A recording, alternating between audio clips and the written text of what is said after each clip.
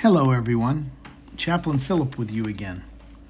Have you ever met a person who always had an excuse for not doing whatever was asked of him or her and was able to shoot down whatever option might be presented to get the job done? And hopefully, you've never been that person, right? I am right, aren't I? Well, today I want to use a little humor to address my subject. Because if we're honest with ourselves, we've all been that person who didn't want to do a particular task for who knows what the reason might have been. And we came up with an excuse, and sometimes a very creative excuse. There's an old English children's folk song that I want to share with you today. It's entitled, "There's a Hole in the Bucket, Dear Liza." It illustrates my point, and hopefully you'll get a laugh out of it as well. Actually, it's good for us to laugh at ourselves once in a while. Humor helps us to be more honest with ourselves because humor brings down our walls and lowers our resistance to accepting the truth. It really is true that only the court jester can point out that the emperor has no clothes. So with that lead in, let me recite to you this amusing little ditty. There's a hole in the bucket, dear Liza, dear Liza. There's a hole in the bucket, dear Liza, a hole. So fix it, dear Henry, dear Henry, dear Henry. So fix it, dear Henry, dear Henry. So fix it. With what should I fix it, dear Liza, dear Liza? With what should I fix it, dear Liza? With what? With a straw, dear Henry, dear Henry, dear Henry. With a straw, dear Henry, dear Henry. With a straw. But the straw is too long, dear Liza, dear Liza. The straw is too long, dear Liza, too long. So cut it, dear Henry, dear Henry, dear Henry. So cut it, dear Henry, dear Henry. So cut it.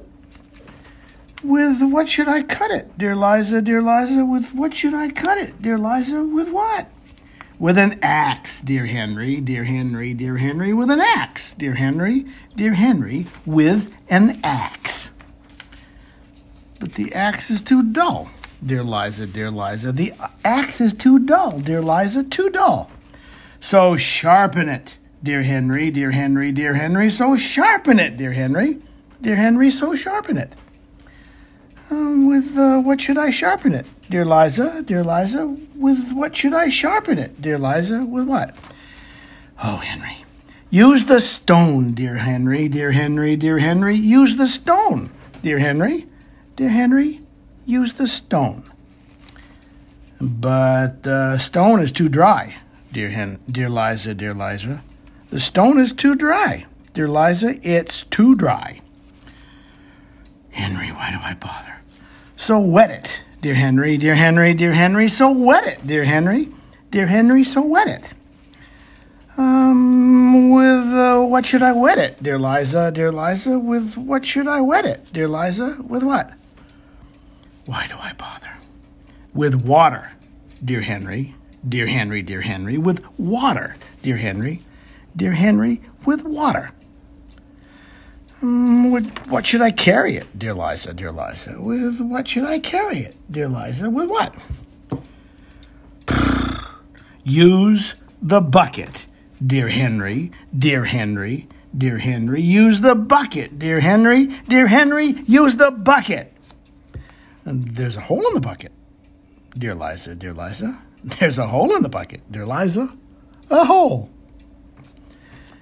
I've always loved that little poem, but I imagine that Liza came awfully close to strangling dear Henry by the end of the tale. Thanks for letting me tell the story with you. So, what do we take away from it?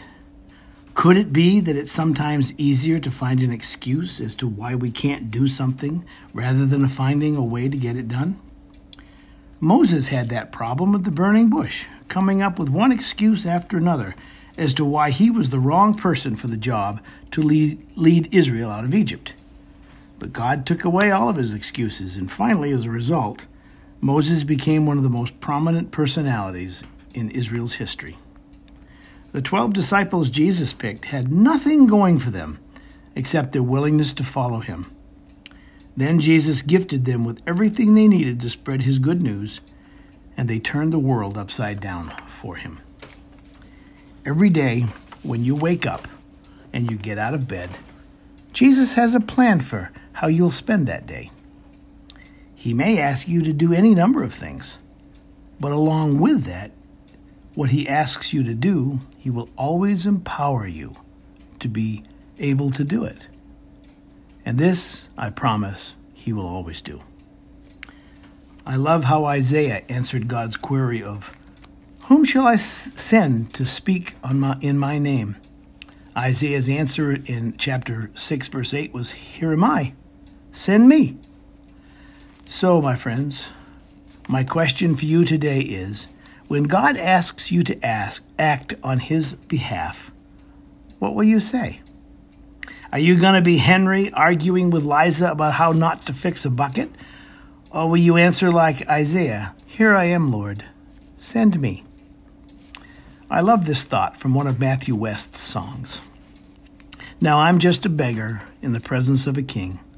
I wish I could bring so much more. But if it's true you use broken things, then here I am, Lord.